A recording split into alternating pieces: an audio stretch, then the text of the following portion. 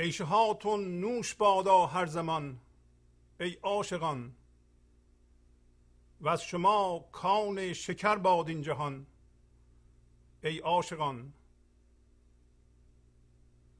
نوش و جوش عاشقان تا عرش و تا کرسی رسید، برگذشت از عرش و فرش این کاروان ای عاشقان. از لب دریا چه گویم لب ندارد بحر جان، برفزوده است از مکان و لامکان ای عاشقان. ما مثال موجه ها اندر قیام و در سجود، تا بدید آید نشان از بی نشان ای عاشقان.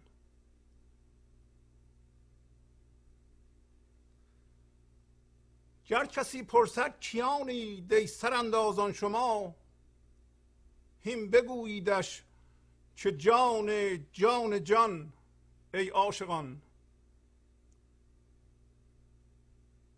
گر کسی غواص نبود بحر جان بخشنده است، کو همی بخشد گهرها رایگان ای عاشقان. این چنین شد وان چنان شد خلق را در حقه کرد، باز رستیم از چنین و از چنان ای عاشقان. مرمیته ازرمیته از شکارستان غیب، می جهاند تیره های بی کمان ای عاشقان. چون ز جستجوی دل نومید گشتم، آمدم خفته دیدم دل ستان با دلستان ای عاشقان. گفتم ای دل خوش گزیدی، دل بخندید و بگفت گل ستانت گل ستان از گلستان ای عاشقان. زیر پای من گل است و زیر پاهاشان گل است، چون بکوبم پامیان منکران ای عاشقان.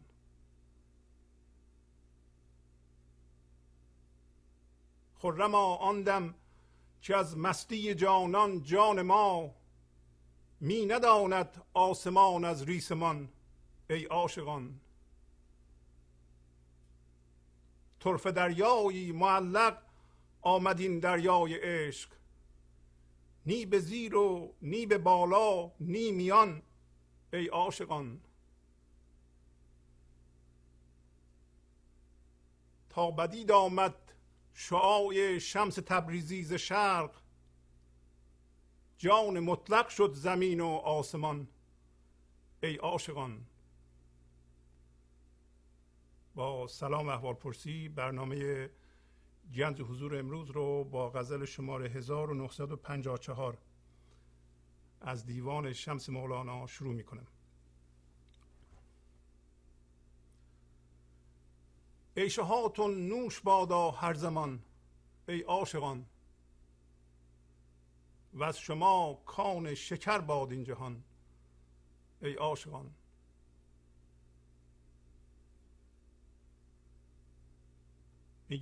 میگه مولانا زندگی به شما بچسبه، به کامتون شیرین بشه هر لحظه ای عاشقان، و به وسیله شما این جهان به معدن شکر تبدیل بشه ای عاشقان.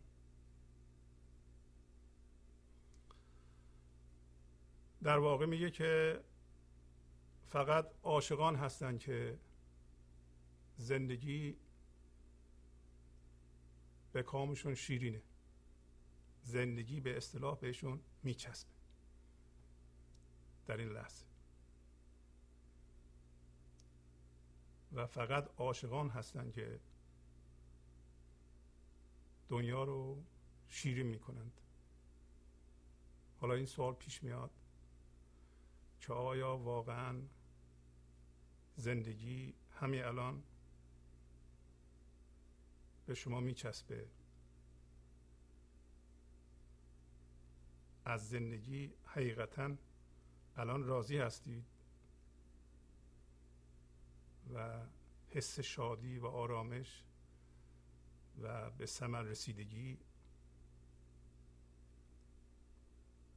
و اینکه چه خوبه که شما زنده هستید میکنید؟ اگر نمی کنید چرا نمی کنید؟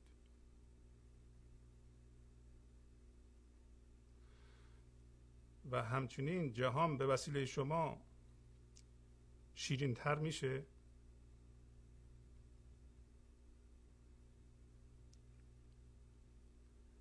و اینکه به خودتون نگاه میکنید چی میبینید؟ مولانا امروز به ما گفت که اگه کسی از شما پرسید چی هستید، مؤکداً بهش بگین که ما جان جان جان هستیم. گر کسی پرسد کیانید ای سراندازان شما، سرانداز یعنی مست، از بس مسته سرش میفته، نمیتونه سرش رو نگه داره، یعنی انقدر شادی و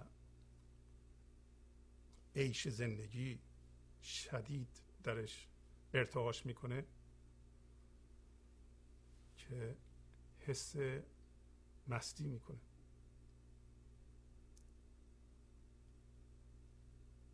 خب اگر از شما کسی بپرسه کی هستید، شما چه جوابی میدید؟ به خودتون چه جوابی میدید؟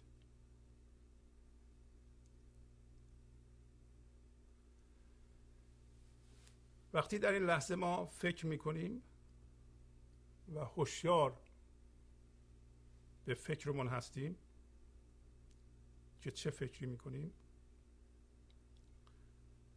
و همونطور آگاه هستیم به هیجانی که از اعمال این فکر روی جسممون به وجود میاد، همچنین آگاه هستیم به رفتاری که به دنبال آنها از ما سر میزنه. پس بنابراین هوشیار هستیم به فکرمون، به هیجانمون و به عملمون.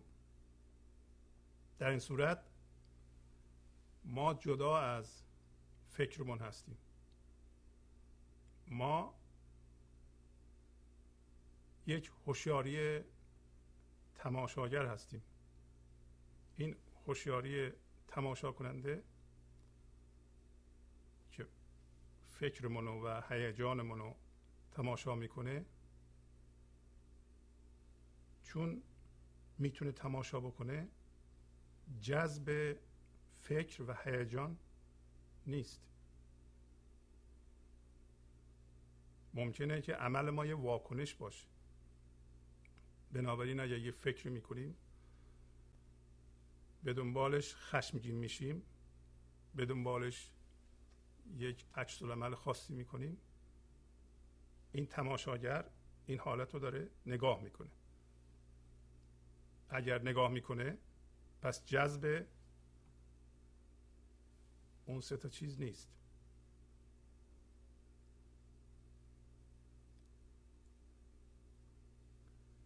فکر و هیجان ذهن و در این حالت که ما تماشاگر فکرمون و هیجانمون هستیم،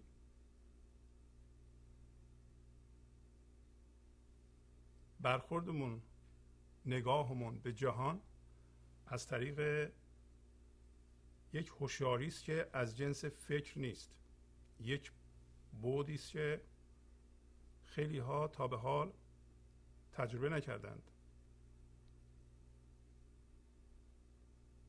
و این هوشیاری که به خودی خود میتونه وجود داشته باشه بدون وابستگی به چیزهایی که ذهن نشون میده، به جهان از دریچه زندگی نگاه میکنه. این هوشیاری که بهش میگیم هوشیاری حضور عاشق خودشه، به علاوه عاشق خودشه در همه چیز و همه کس.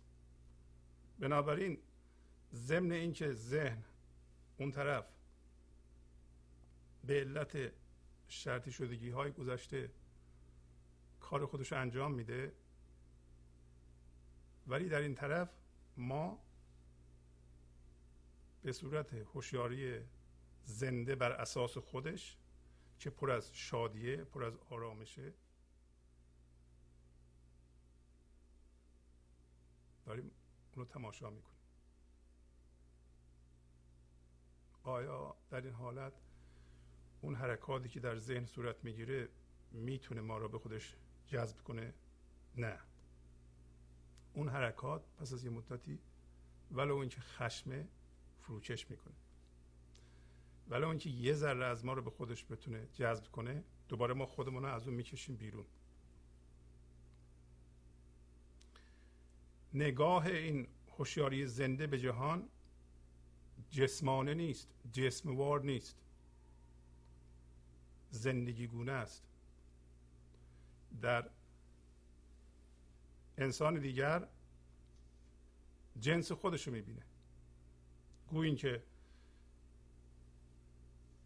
فکر اونم میبینه ولی اونو فکرش نمیدونه. بنابراین اگه کسی فکری رو ابراز میکنه پرخاش نمیکنه. حالت دیگه ای رو در نظر بگیرین که ما در این لحظه فکر میکنیم و هوشیار به فکرمون نیستیم. اگر هوشیار و آگاه به فکرمون نیستیم یعنی جذب فکرمون هستیم و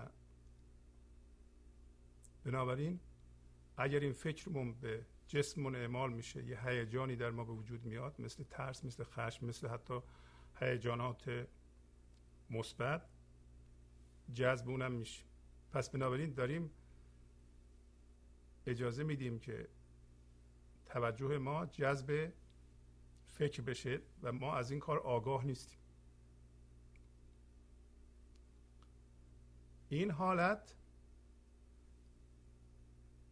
در ذهن یک نقشی درست میکنه، برای اینکه فکر درسته که دیده نمیشه ولی یک الگوست. اگر من از شما بپرسم الان چه فکری میکنید، شما میتونید بگید من چه فکری میکنم. درسته که چیزی به من نمیتونید بدید ولی در ذهنتون میتونید تجسم کنید که این چیه، حتی اینا رو به صورت کلمه میتونید در بیارین و بنویسید. پس نقش، فرمه. پس ما داریم تبدیل میشیم به فرم در ذهنمون، به یه فرم ذهنی. این فرم ذهنی میبینین که از جنس فکر و هیجانه و حتی از واکنش. اگر واکنشی نشان بدیم در این حالت متوجه نیستیم که چه واکنشی نشون میدیم. بعدها که موضوع گذشت میفهمیم که چیکار کردیم. این حالت رو میگیم حالت همهویت شدگی با ذهن و ناهوشیارانه است و در این صورت ما به جهان از طریق این فرم ذهنی نگاه میکنیم. این فرم ذهنی جسمه، بنابراین به جهان جسمانه نگاه میکنیم. انسانهای دیگر رو چجوری میبینیم؟ جسم میبینیم. از خودمون یه جسم ساختیم که در واقع یک تصویر ذهنیه. از انسانهای دیگه هم یک تصویر ذهنی جسم ساختیم. این جسم که شبیه ابر، کوچک و بزرگ میشه، با تایید ما بزرگتر میشه، با تکذیب ما و بد گفتن راجع به ما کوچیک میشه. بنابراین در اختیار اتفاقات و حرفهای دیگرانه. به یه صورتی اگر ما به جسم تبدیل شده باشیم قربانی حوادث هستیم. هر اتفاقی میتونه ما رو کوچیک کنه، ما رو بزرگ کنه. پس بر اساس اینکه چه اتفاق میفته ما حس وجود میکنیم. این کار من ذهنیه، این اسمش من ذهنیه. این من ذهنی دروغینه. از کجا پیدا شد؟ از اینکه ما هوشیار به فکرهامون نبودیم و اجازه دادیم که حس وجود، حس بودن بره به فکرها و به دنبال آن به هیجاناتمون، بعد به واکنش هامون. این سیستم که از دریچه جسم به جهان نگاه کردنه دردناک، برای اینکه مرتب حوادثی رخ میده و درد ایجاد میکنه و چون هوشیار نیست به اوضاع و احوال، درد رو به خودش جذب میکنه، هی بزرگتر میشه. بنابراین بافتش دردهای گذشته و دوباره هم هویت شدگی با فکر، هم هویت شدگی و اجازه دادن این که توجه ما کاملا جذب این موجود ابری شکل بشه. اساس کار اینه، جدا شدن از این و تماشا کردن بازی های این تضعیف اونه. حالا این موجود ابری شکل که جسمانه به جهان نگاه میکنه در این لحظه نمیتونه حس زنده بودن بکنه، حس زندگی نمیتونه بکنه. بنابراین در این لحظه چون نگاهش به بیرونه و فقط جسم میشناسه، از اتفاقات و انسانهای دیگه که به صورت جسم میبینه و از طبیعت که اونها رو هم به صورت جسم میبینه میخواد زندگی بگیره. و چون نمیتونه حس زندگی بکنه و اونا هم که جزو دنیا هستن نمیتونن زندگی به این بدن، همیشه از این لحظه ناراضیه.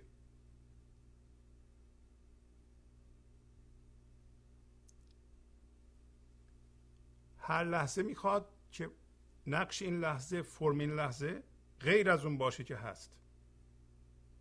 یادمون باشه این لحظه یکی فضای حضور این لحظه است که اصل ماست، یکی هم اتفاق این لحظه است، مثل بدن ما، فرم ما، فکری که در سر ما به وجود میاد. فکرهای این لحظه جزء فرم این لحظه است، بدن ما جزء فرم این لحظه است. هر چیزی که در این لحظه اتفاق میفته جزء فرم این لحظه است. پس وقتی این من ذهنی، این موجود ابریشر که ما تبدیل به اون شدیم، میخواد فرم این لحظه غیر از اون باشه که هست، در واقع با حقیقت میجنگه، برای اینکه این لحظه همونطور هست که هست.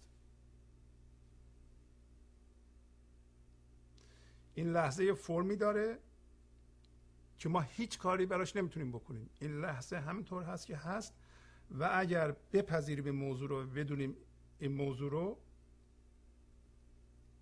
کلی جلو افتادیم. من ذهنی، این موجود ابری شکل، نمیدونه این قضیه رو. برای همین چون دنبال لذت و زندگی و زندگی نکردنش به این علته که یک موجود ابری شکل جسمه، فکر میکنه اتفاقی که این لحظه بیفته، مثلا کاری که همسرش میکنه، کاری که بچهش میکنه، کاری که دوستش میکنه، این در این لحظه این کاری نیست که باید بکنه، برای اینکه اون کار به این زندگی نمیده. حواسش نیست که با این بافت فکری نمیتونه زندگی رو حس بکنه. حواسش نیست که تقصیر از خودشه، نه از این اتفاقات. حواسش نیست که اگر جسمانه به جهان نگاه کنه از بیرون نمیتونه درکی بکنه. بنابراین دائما با این لحظه و اتفاق این لحظه می ستیزه و به کجا نگاه میکنه؟ به اونجا، به آینده. این من ذهنی میگه اتفاق این لحظه که همیشه چیزهای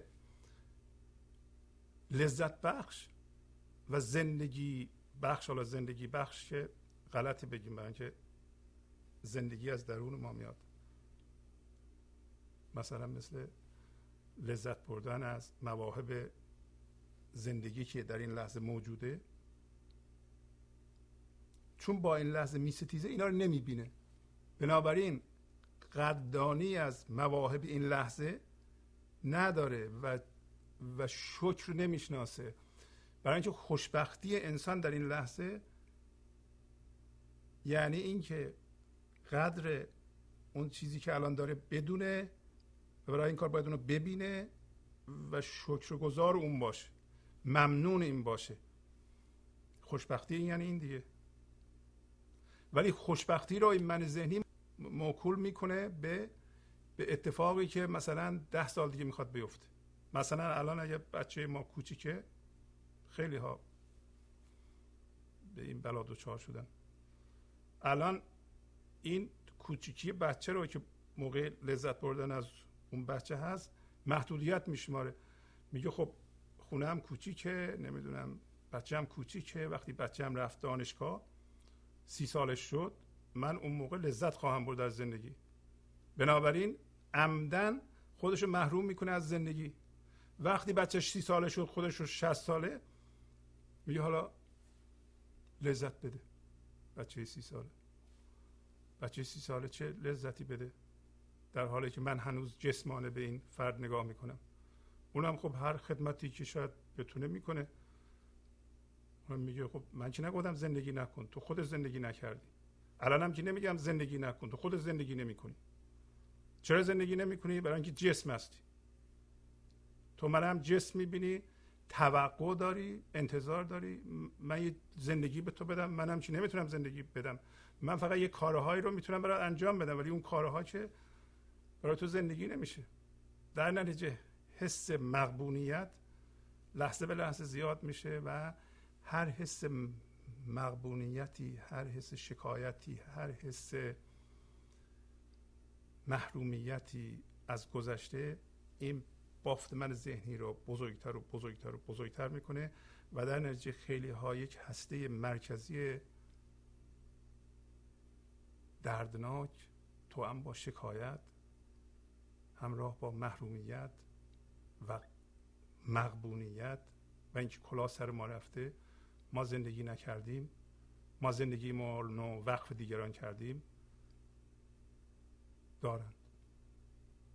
حس مظلومیت و اینکه به ما ظلم شده، حق ما ضایع شده، ما زندگیمون رو وقف دیگران کردیم.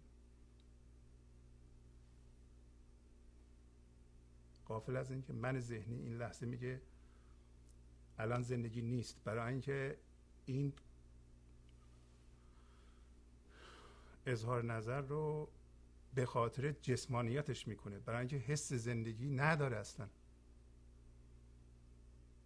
اصلا چه بسا ما اگر الان هوشیار به حضور بشیم، یک دفعه دنیا باز میشه، ما ببینیم چه مواهب قشنگ و عالی و کافی برای ما هست و ما نمیبینیم. و چون نمیتونیم لذت این مواهب رو به خاطر جسم بودن درک کنیم، ملامت میکنیم اون اتفاق این لحظه رو. کما اینکه مولانا در این غزل میگه این چنین شد وان چنان شد، خلق را در حقه کرد. حقه یعنی صندوق. خلق را وارد یه صندوق کرد. صندوق چیه؟ صندوق همین ذهن، الگوی ذهن. الان که شما میگین این چنین شد آن چنان شد، منظور اینه که اونی که من میخواستم نشد. ولی شما فکر میکنه اگه اونی که شما در ذهنتون بشه یا میشد، شما حس زندگی میکردید؟ نه، برای اینکه حس زندگی رو به خاطر اینی که فرم ذهنی هستید نمیتونید بکنید. چه بسا کسایی که اون چیزی که میخواستن اون شده و 1000 برابر اونم شده، خونه هم بزرگ شده، 5 تا هم شده، نمیدونم پر از فرش هم شده، بچه ها هم بزرگ شدن، دکتر و مهندس هم شدن، پولدار هم شدن، همه چی هم هست، ولی زندگی خوب نیست. پس بی خود نیست مولانا میگه که عیشه هاتون نوش بادا هر زمان ای عاشقان. عاشقان کسایی هستن که خودشونو منفصل کردند، جدا کردند از ذهنشون و به این ترتیب از دنیا. آیا معنیش اینه که دنیا رو نمیخواند؟ نه، اتفاقا لذت دنیا و دیدن دنیا که چه چیزی در دنیا هست من میتونم بهره مند بشم، تازه اون موقع پدید میاد. وگرنه زندگی رو ما درد میکنیم. عاقلان چه کسایی هستند؟ عاقلان کسایی هستند که حالا وقتی در مقابل عاشقان قرار میگیرند فکر میکنند، فکر خودشون رو جدی میگیرند، با فکر خودشون هم هویت میشند و تبدیل به نقش ذهنی میشند و این شعور نقش ذهنی رو به ظهور میگذارند. این عاقل با خردمند فرق داره. خردمند عمیق‌تره. عشق در واقع در طول تاریخ عشق و خرد دو روی یه سکه بودند. هر موقع عشق بوده در کسی خردم بوده، خرد بوده عشقم بوده. برای اینکه خرد از اعماق وجود ما، از این فضای حضور برمیخیزه. عقل جزئی، گاهی اوقات که میگیم عقل جزئی، از هم هویت شدگی با ذهن، از جدی گرفتن فکرمون و خودمون حاصل میشه در ما. و چنین عقلی، چنین نقش ذهنی که اتفاق این لحظه رو مسئول بد گذشتن میدونه، زندگی رو زهرمار میکنه، خوش نمیگذره. ولو اینکه تمام امکانات باشه، یک برخورد سطحی داره با زندگی. از طرف دیگه عاشق چون زنده به زندگی است، زنده به هوشیاری حضوره، چون زندگیشو از اون میگیره و توقعی از اتفاق این لحظه نداره، شادی از وجودش سرازیر میشه به اتفاق این لحظه. برای همینه که میگه این جهان از شما به معدن شکر تبدیل میشه و شما زندگی رو نوش جان میکنید. اونایی که منکرند، منکر کیه؟ همین بافت ذهنی، ساختمان ذهنی منکر هم هست. منکر یعنی چی؟ منکر معنیش این نیست که ما بگیم خدا نیست. ما ممکنه هر لحظه خدا خدا بکنیم، بازم منکر خدا باشیم. منکر یعنی هم هویت شدن با ذهن و در مقابل زندگی وایستادن، در مقابل خدا وایستادن. برای همینه که مولانا میگه که من روی گل وایستادم، روی خدا وایستادم، روی لطافت وایستادم، برای اینکه از جنس لطافتم. اینا روی گل وایستادن، روی درد وایستادن.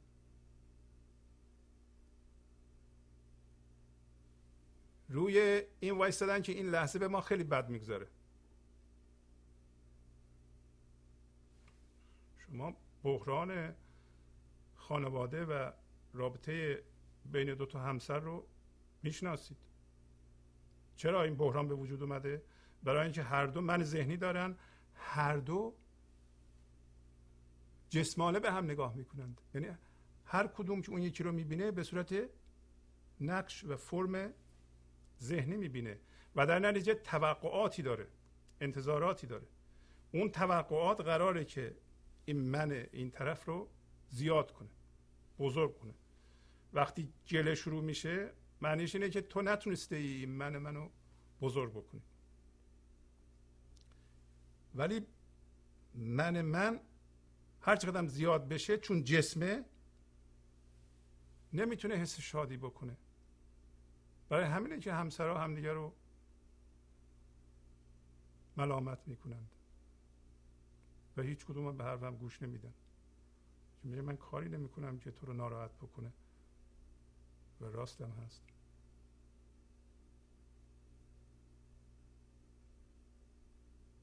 پس اگر ما زنده به حضور بودیم، شخص مقابل رو، حالا هر کی میخواد باشه، از جمله همسرمون یا بچه‌مون، به صورت جام میدیدیم، به صورت هوشیاری حضور خدایی میدیدیم و برخورد لطیف وحدتی داشتیم.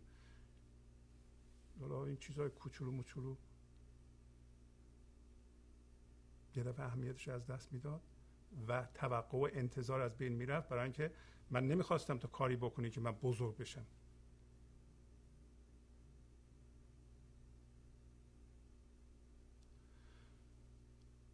نوش و جوش عاشقان تا عرش و تا کرسی رسید، برگذشت از عرش و فرش این کاروان ای عاشقان. پس مولانا میبینین که در واقع خطابش به انسانه. درسته که حالا ما عاشق به اون صورت نیستیم، ولی یعنی انفصال کامل از منیت ما و من ذهنی نداریم، ولی بالقوه عاشق هستیم. به بحث این که متوجه بشیم جریان چیه، ول میکنیم این توهم و از بازیهاش رها میشیم. پس میگه این که زندگی به وجود عاشق میچسبه و کیفش رو میبینه، نوشش و جوشش که میخروشه و خروش او به عرش میرسه. عرش جاییست که اینا البته سمبولیکه. عرش آسمان دهمه، یعنی خدا اونجا زندگی میکنه. کرسی یعنی تختی که خدا روش نشسته. نه البته نه تختی وجود داره، نه اونطوری آسمانی وجود داره در بالا، فقط سمبولیک. و مراد اینه که خروش عاشق در واقع خروش این شعاع خدایی است. وقتی خروش ما عاشقانی مثل مولانا میگه به عرش میرسه، منظور اینه که در واقع وقتی عاشق با اون کیفیت ازش عشق بیان میشه، در واقع خدا داره خودشو بیان میکنه. برای همین میگه که تا عرش و تا کرسی رسید. و بنابراین این موضوع به اصطلاح به عرش و فرش تمام نمیشه. برگذشت از عرش و فرش این کاروان ای عاشقان. میگه آگاه باشید از فرش یعنی زمین و هر چیزی که فرمه میتونه گسترده بشه، و عرش یعنی آسمان به طور کلی. میگه از آسمان و زمین به طور کلی، از فرم و بی فرمی این موضوع گذشت و بعداً داره توضیح میده.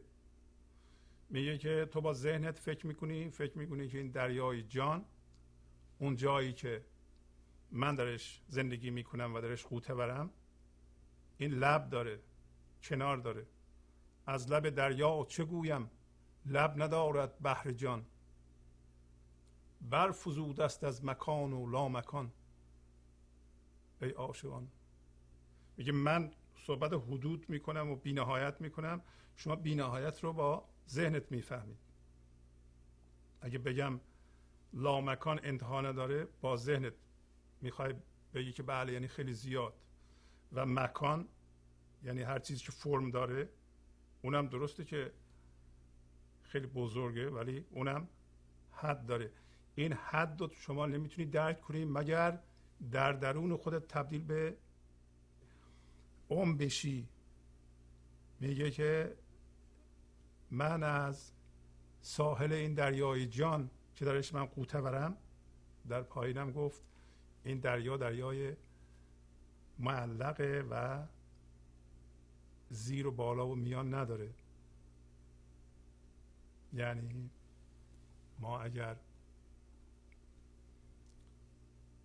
بی ذهن بشیم، یعنی به طور کامل از ذهن خودمون رو منفصل کنیم، این معنیش این نیست که فکر نکنیم، معنیش اینه که دسترسی داشته باشیم به اصلمون، زنده بشیم به اصلمون.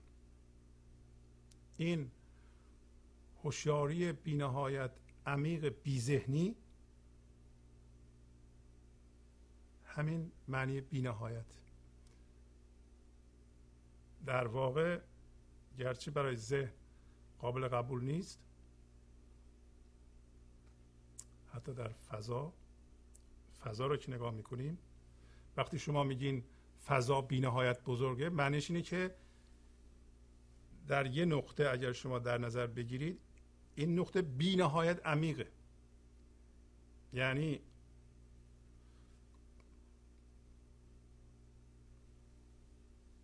گسترش فضا یا وسعت فضا به بزرگی کره‌اش نیست، به بزرگی یا به عمق بی‌نهایت آن در این مکان یا در این لحظه است. بنابراین ما هم اون فضایی که در بیرون هست، معادلش در درون ما هم هست و در درون آن رو به صورت عمق بی‌نهایت بی ذهنی حس میکنیم. حس میکنین که وجود دارین و بی‌نهایت عمیق هستید، آرام هستید و این همون سکونه. وقتی شما حس میکنید، میگه که من چجوری بگم که انتهای این دریا کجاست، یا این دریا بالاست پایین میانش کجاست. تو باید خودت تبدیل به اون بشی و این عمق رو حس کنی. از لب دریا چه گویم لب ندارد بحر جان، برفزوده است از مکان و لامکان ای عاشقان. مکان و لامکان اگه ذهن بخواد تجسم کنه، اون تجسم غلط خواهد بود. نمیتونه لامکان رو تجسم کنه. ولی شما یا من الان از مکان و لامکان یه تجسم ذهنی داریم. اون تجسم ذهنی حقیقتاً اون نیست که باید وقتی تبدیل شدیم حس خواهیم کرد. و الان داره بیشتر توضیح میده که ما مثال موجه ها اندر قیام و در سجود، تا بدید آید نشان از بی نشان ای عاشقان. مثل یک الگوی موجی که روی دریا بلند میشه و میشینه، میگه ما مثل این الگوهای موجی برمیخیزیم و فرو مینشینیم و این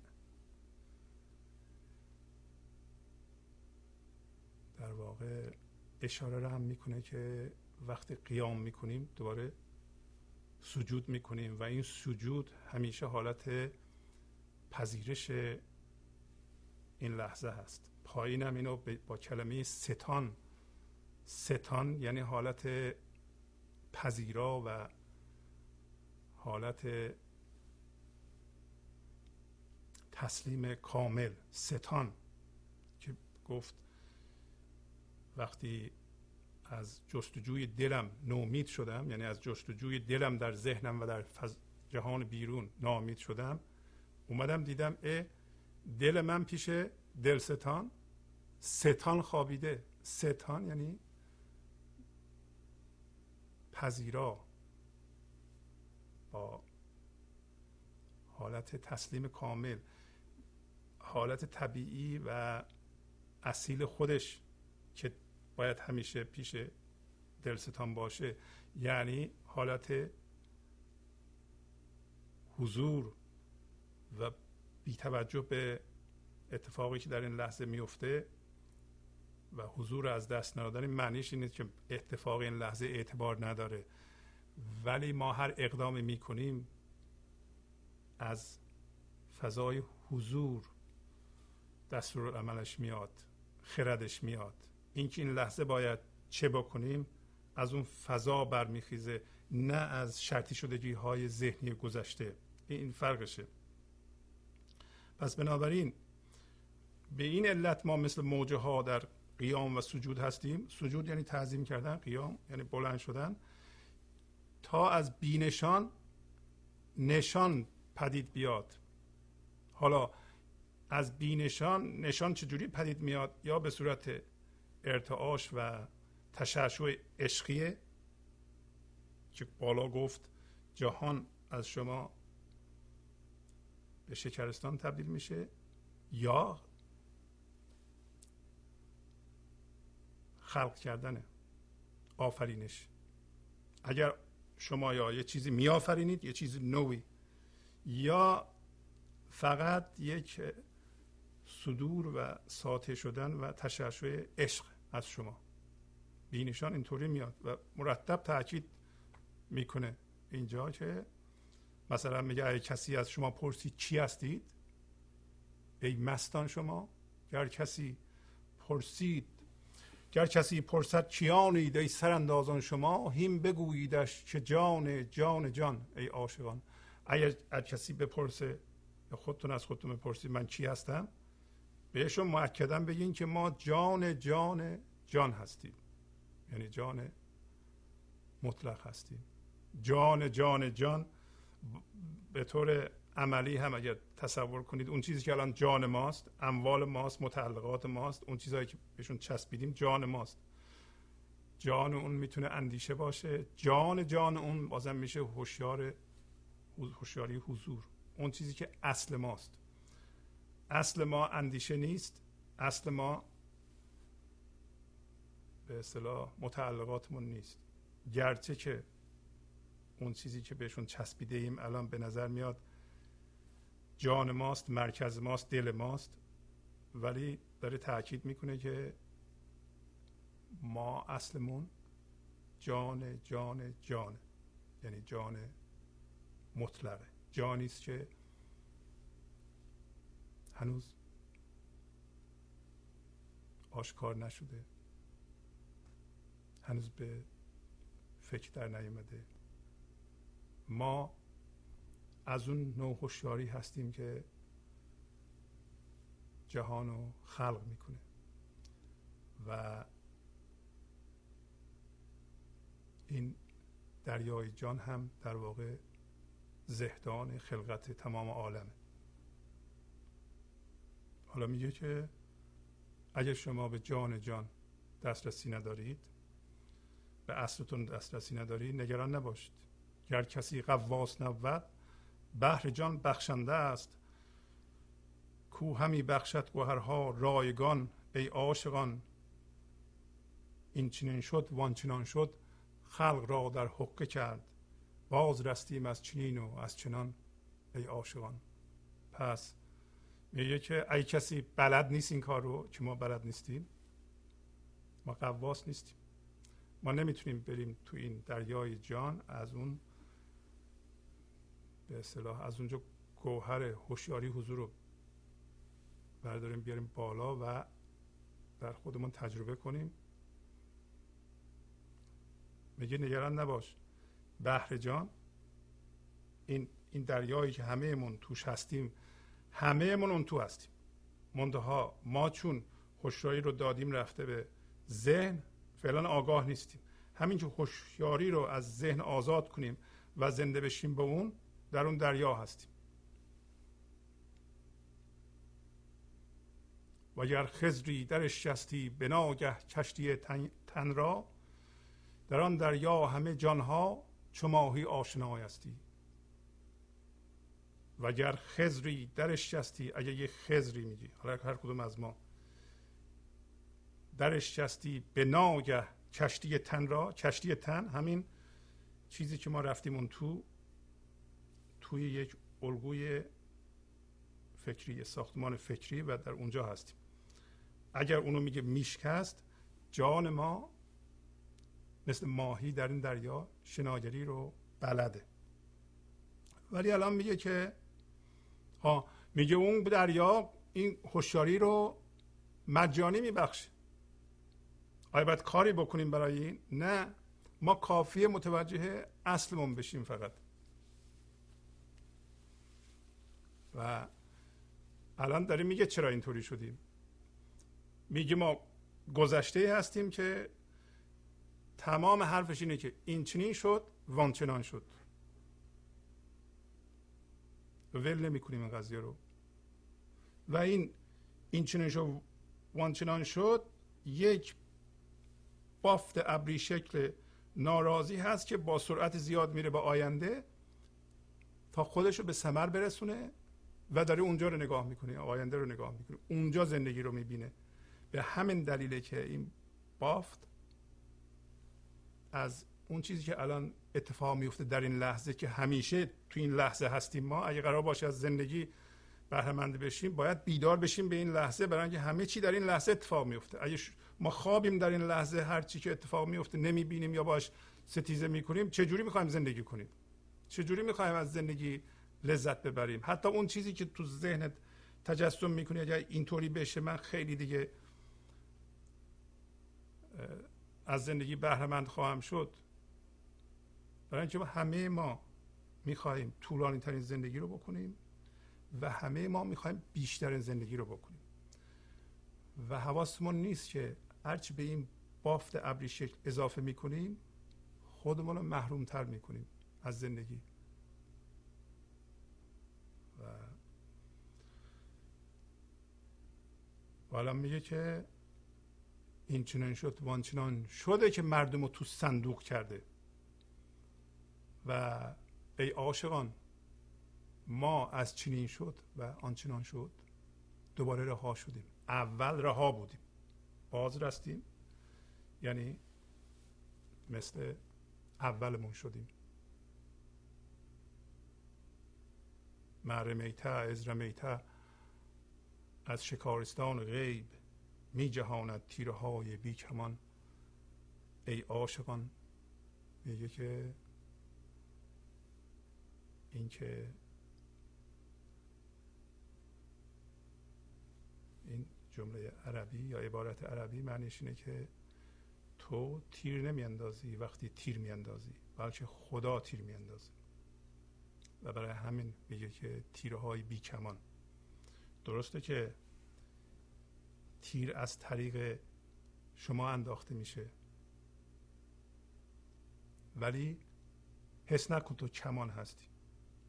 حتی اگه حس کنی که تو کمان هستی، تیر دیگه انداخته نمیشه.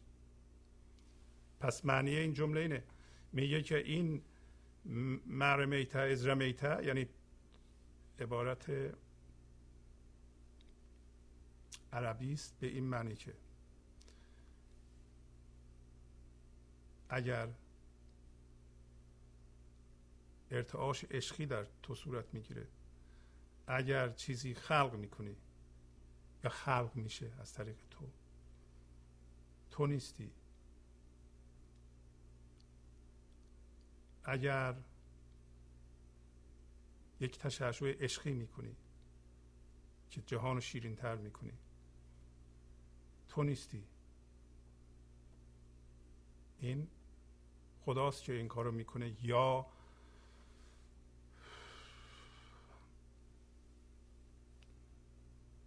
به این علت که ادعی فکر میکنم خدا در آسمان یه پیرمردی نشسته اونجا این تیرا رو میاندازه، این از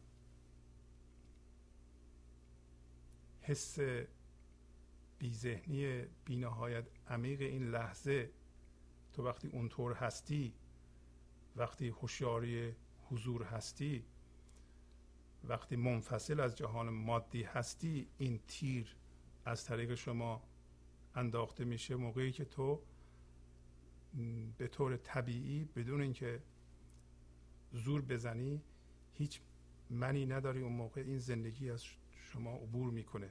شما هیچ مقاومتی در مقابل این تیرها نداری. این چنین شد وان چنان شد نمیگی. چون ز جستجوی دل نومید گشتم، آمدم خفته دیدم دلستان با دلستان ای عاشقان. گفتم ای دل خوش گزیدی، دل بخندید و بگفت گل ستاند گلستان از گلستان ای عاشقان. پس ما یا برخی از ماها هنوز از جستجوی خودمون در ذهنمون که جهان بیرون رو نشون میده خسته نشده ایم، ناامید نشده ایم. هنوز فکر میکنیم که در فکرامون میتونیم خودمون رو پیدا بکنیم. این کار بی ثمره. خودمون یا دلمون، مولانا میگه که در فکرها نیست، در ذهن نیست، در جهان بیرون نیست. دل ما، اصل ما، مرکز ما نمیتونه در جهان بیرون باشه. تا حالا بوده دیگه. اگر به اندازه کافی شما تجربه دارید، میدونین که خودتون رو نتوانسته اید در اتفاقات که به صورت فکرند یا در چیزهای بیرونی که به صورت فکر در ذهنتون هستند پیدا بکنید. پس اگر نومید شده باشید، وقتشه که ببینید که دلتون به صورت پذیرا و تسلیم پیش دلستان خوابیده است. بعد این هوشیاری و این بیداری که ما در ذهن نیستیم جدا میکنه ما را از ذهن. بعد به دلم گفتم که اون موقع، به دلم گفتم یعنی به کی گفتم؟ وقتی هوشیار شدم و دیدم که دل من در فکرها نیست، پس دیگه بیدار شده بودم به اصلم. به دلم گفتم یعنی به خودم گفتم، به اون اصلم گفتم که حالا دیگه خوب انتخاب کردی. و او بخندید و بگفت که حالا که من به لطافت تبدیل شدم، به هوشیاری حضور تبدیل شدم، این هوشیاری حضور که اسمشو گذاشت گل، این گل می ستانه به صورت ستان، یعنی به صورت پذیرا و تسلیم از گلستان ای عاشقان. یعنی همیشه وقتی ما تسلیم هستیم، اصل ما لطافت میستانه از این مرکز لطافت دائما و پذیرا باقی میمونه. و الان میگه که حالا که اینطور شد، من همیشه چون گلم روی گل وایستادم، ولی منکران چون گلن روی گل وایستادن. حالا من چجوری بین اینا شادی بکنم، پا بکوبم من میان منکران ای عاشقان؟ چجوری شادی کنم بین اینا؟ برای اینکه اینا شادی رو دوست ندارن. ولی همونطور که میبینید مولانا شادیشو میکنه، عشقشو ساطع میکنه و گرمای نور عشقش به ما هم میرسه. و میگه خرما آن دم که از مستی جانان جان ما، می نداند آسمان از ریسمان ای عاشقان. طرف دریایی معلق آمد این دریای عشق، نی به زیر و نی به بالا، نی میان ای عاشقان. تا بدید آمد شعاع شمس تبریزی ز شرق، جان مطلق شد زمین و آسمان ای عاشقان. پس خوشا به حال اون دمی که ما چنان مست بشیم از این لطافتی که از معشوق میاد که ما آسمان از ریسمان تشخیص ندیم. یعنی آسمان اگر حتی رمز زندگی بگیرین و ریسمان رو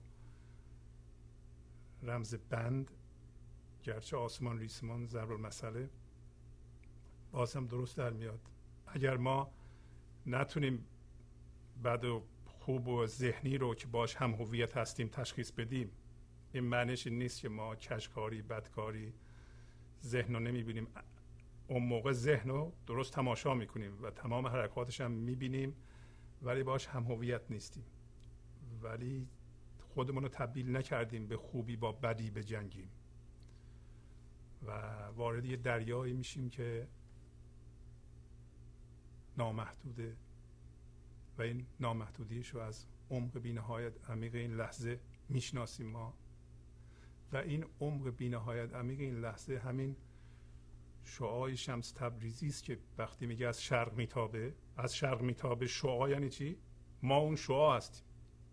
ما اون شعاع هستیم که وصلیم به منبع نور و همون شعاع است که حس زندگی به ما میده و حس عمق بی‌نهایت عمیق میده. اجازه بدین که در وقت باقی مونده راجع به صندوق صحبت کردیم. در چند دقیقه آینده خلاصه قصه ای رو به شما بگم که در دفتر ششم حدود 3 سال پیش این قصه رو ما مفصل خوندیم. مربوط است به مفتون شدن قاضی بر زن جوحی. جوحی که سمبل من ذهنی است، جوکر در مثنوی و این قصه از سطر 4449 از دفتر ششم آغاز میشه و اجازه بدین چند خط از اولش رو بخونم، اگر رسیدیم که اون قسمت های عمدهش رو میکنم، اگر نه که تعریف میکنم فقط. میگه جوحی هر سالی ز درویشی به فن، رو بزن کردی که ای دلخواه زن، چون صلاحت هست رو صیدی بگیر، تا بدوشانیم از صید تو شیر. قوس ابرو تیر غمزه دام کید، بهر چه دادت خدا از بهر صید. رو پی مرغی شگرفی دام نه، دانه بنما لیک در خوردش مده. کام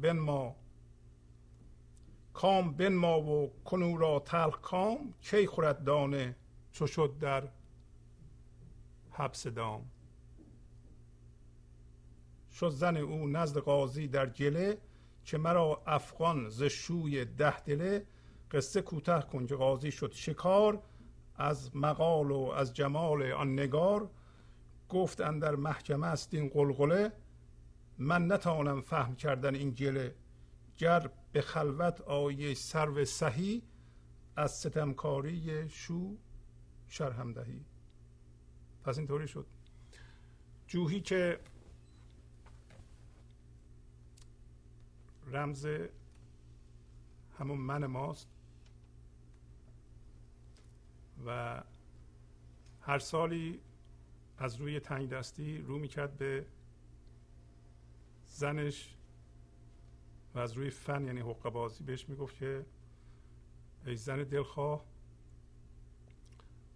حالا که خدا به تو بر روی داده، تو برو شکاری کن که ما از شکار تو شیر بدوشیم. و این قوس ابرو و تیر غمزه و دام حقه بازی رو خدا به این دلیل به تو داده که صید بگیری. برو به یه مرغ بزرگی دام بنه و اونو بگیر بیار و تو بهش کام بنما، بهش نشون بده که نظر داری بهشو و تلخ کامش کن، ولی بهش کام نده. و زن میره پیش قاضی که خب هم پول داره هم پرقدرته و میخواد قاضی رو تور بزنه. بنابراین میره به محکمه و شروع میکنه به گله کردن و شکایت کردن از شوهرش. و قاضی وقتی لوندی زن رو میبینه میگه که قصه کوتاه کن که قاضی شد شکار از گفتگو و از زیبایی آن زن. و بنابراین بهش میگه که اینجا محکمه شلوغه، من نمیتونم شکایت تو رو درست بشنوم، بهتره که جای خلوتی بریم و من به شکایت تو درست رسیدگی کنم. و بالاخره قاضی میگه که گفت قاضی ای صنم معمول چیست؟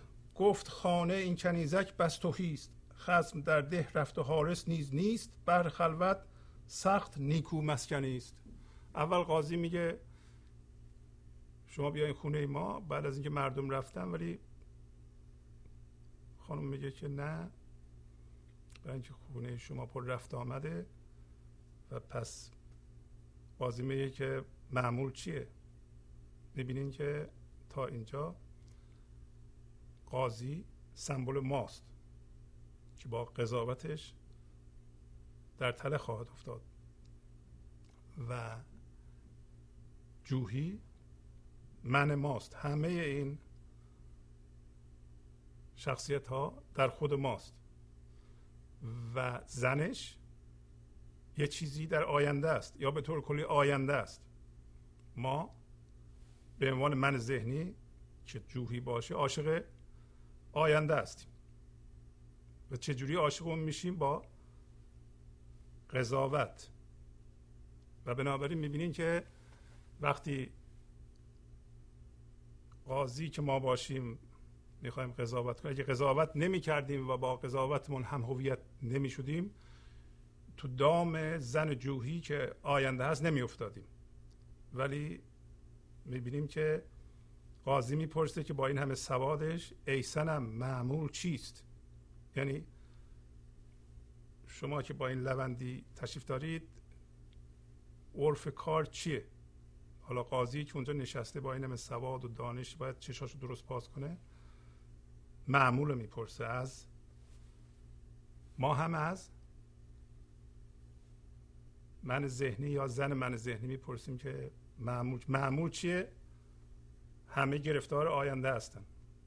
پس معلوم میشه که اگه دنبال معمول بریم گرفتار خواهیم شد، همونطور که قاضی خواهد شد. حالا دنبال کنیم یه ذره. پس زن جوحی میگه که خانه این کنیزک خالیه، خصم در ده رفت، یعنی شوهرم رفته به ده و نگهبانم نیست و این خونه ما برای خلوت کردن جای خوبی است.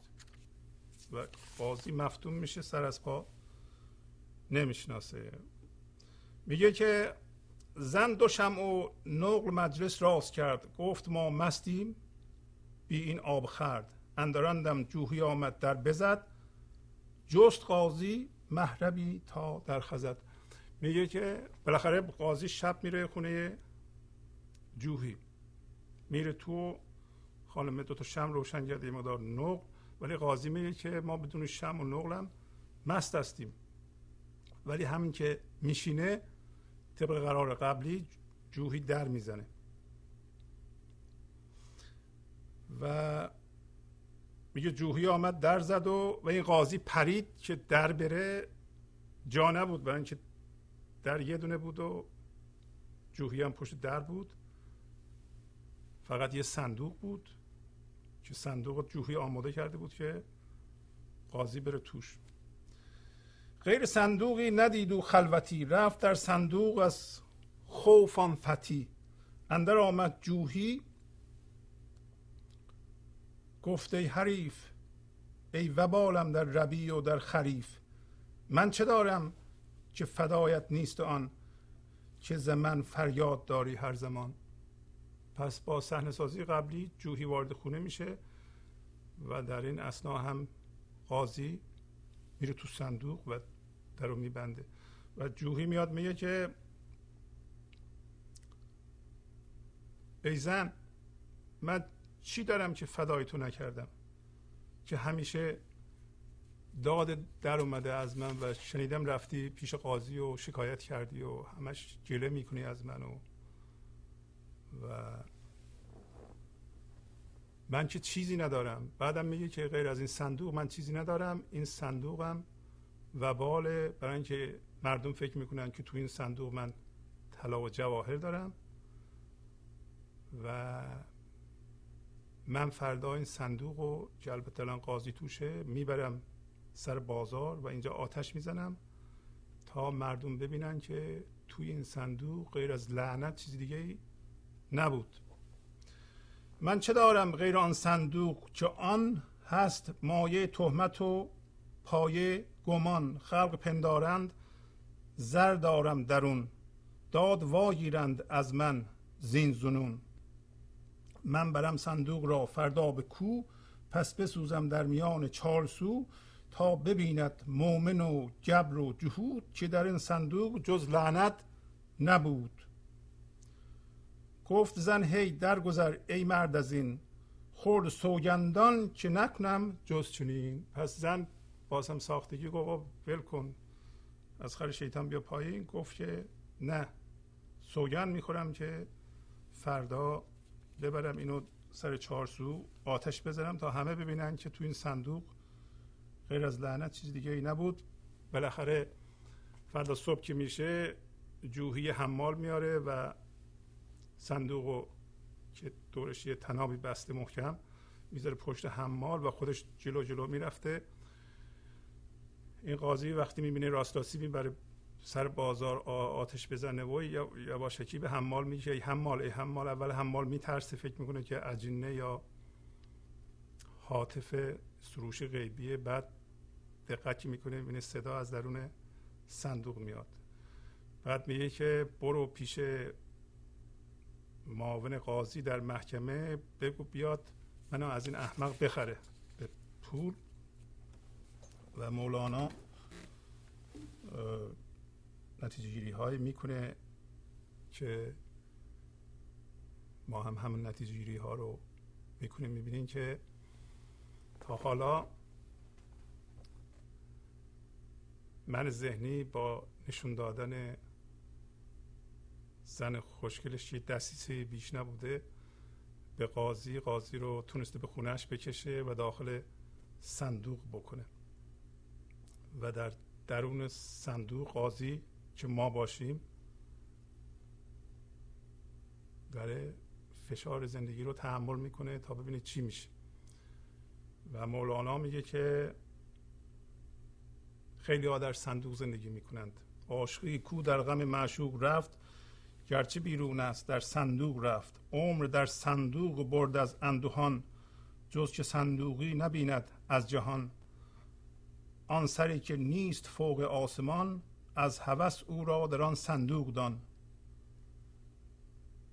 این سخن پایان ندارد قاضیش، گفت ای حمال و ای صندوق کش.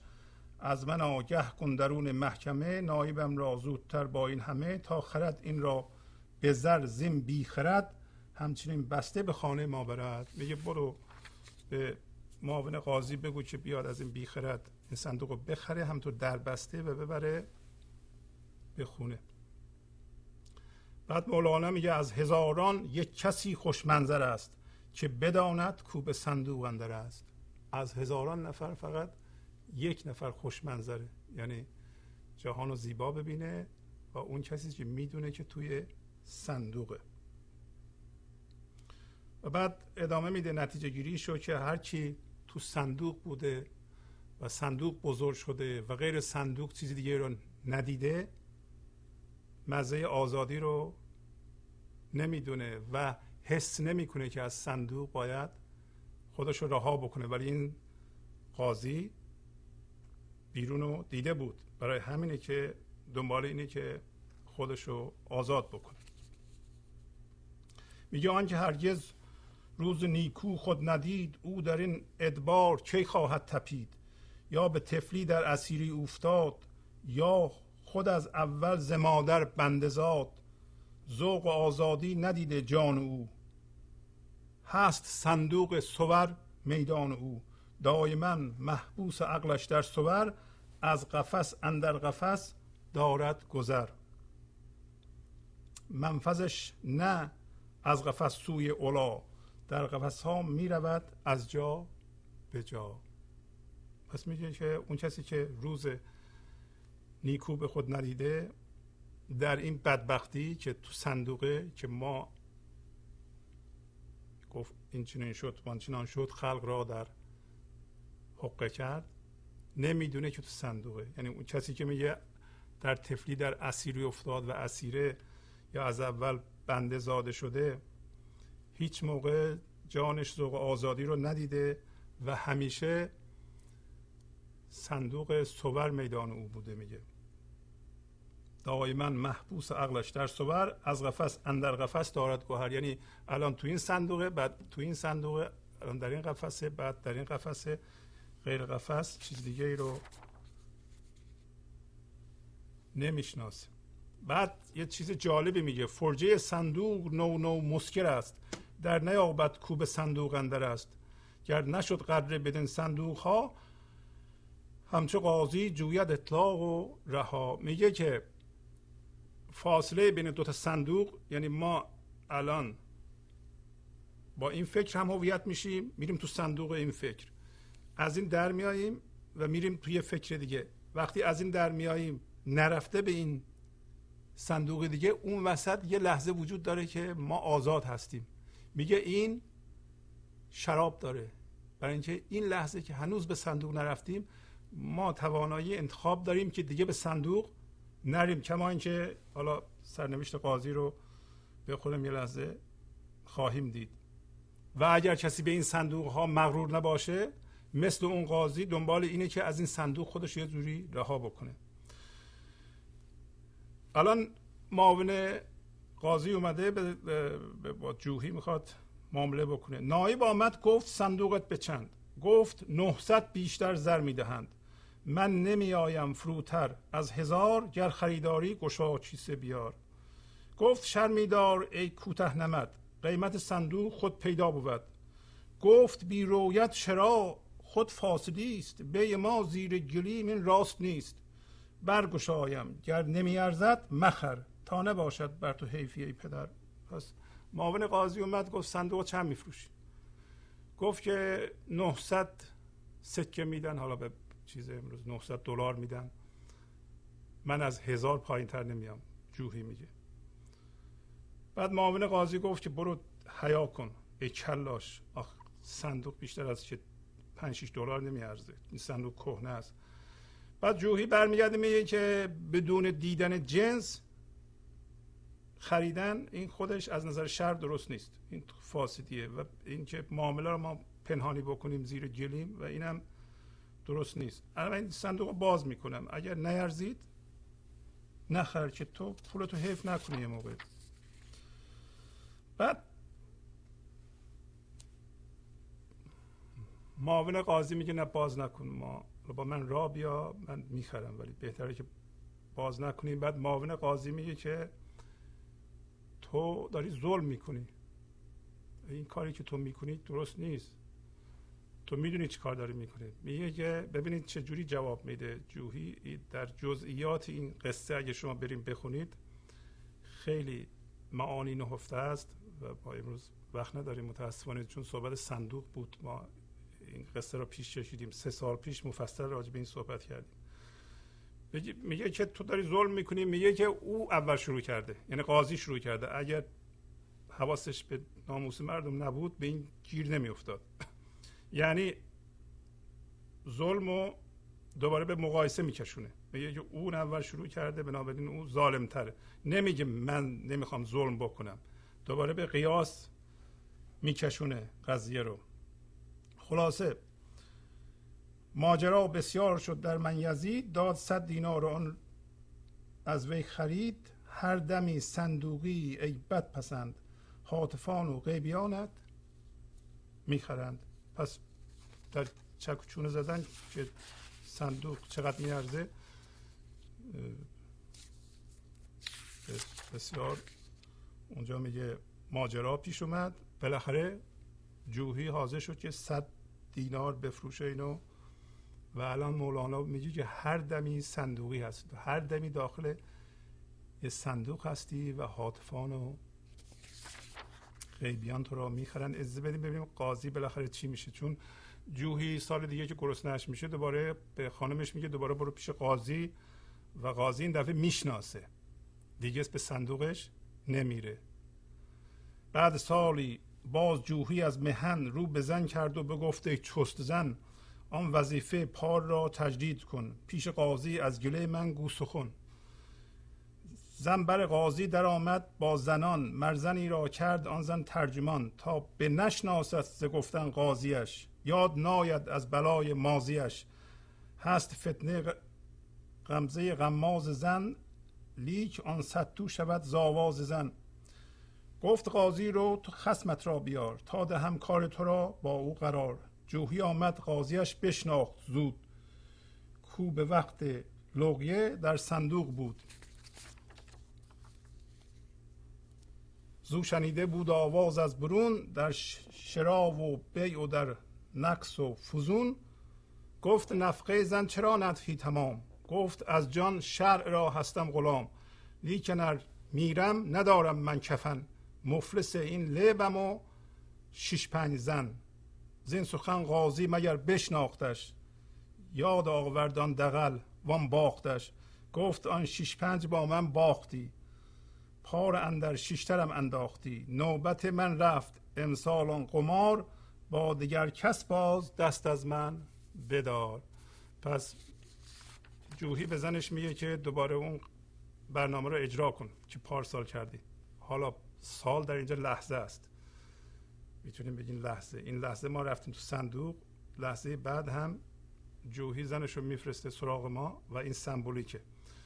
بنابراین زن این دفعه برای اینکه نشناسنش، همونطور ما هم من ذهنی قبلا یه چیز دیگه به ما در آینده نشون داده، الان یه چیز دیگه نشون میده، لحظه بعد یه چیز دیگه نشون میده، ولی ما رو عاشق آینده میکنه.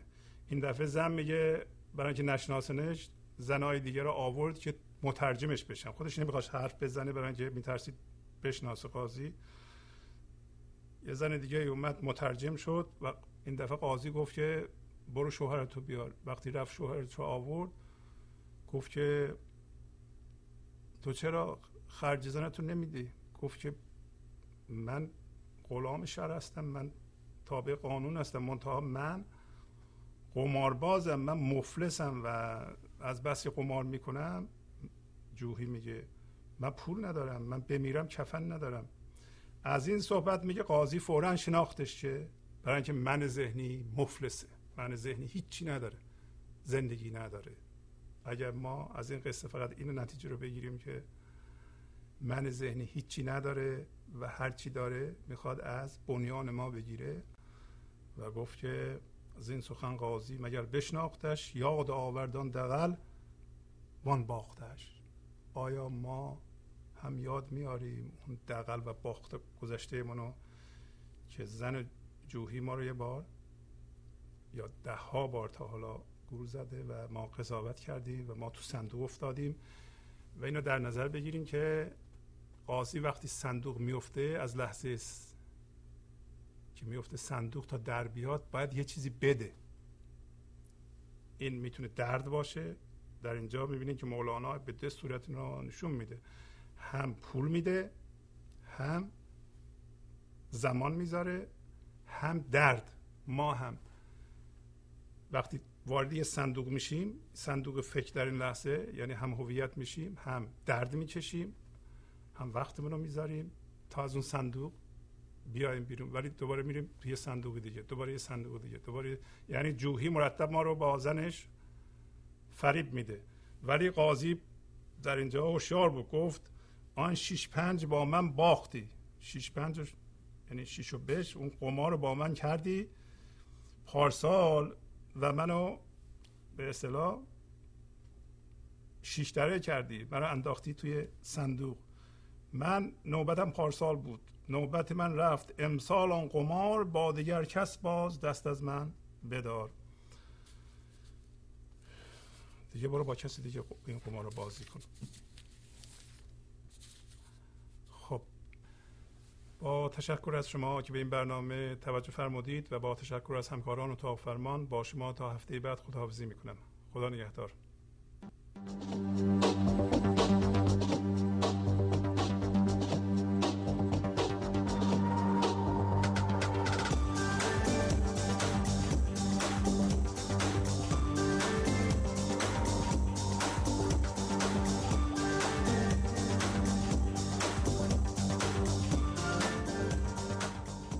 گنج حضور، CD و دیویدیوهای گنج حضور بر اساس مثنوی و غزلیات مولانا و غزلیات حافظ برای برخورداری از زنده بودن زندگی این لحظه و حس فضای پذیرش و آرامش نامحدود این لحظه، برای حس شادی، آرامش طبیعی درونی و بروز عشق در شما، برای سلامتی تن، ذهن و لطیف کردن احساس شما، برای خلاص شدن از مسائل زندگی، توهمات ذهنی، بی‌حوصلگی، دلمردگی، بی انرژی بودن و رسیدن به حالت شادی طبیعی، برای شناخت معانی زندگی ساز نوشته‌های مولانا و حافظ در مدت کوتاه.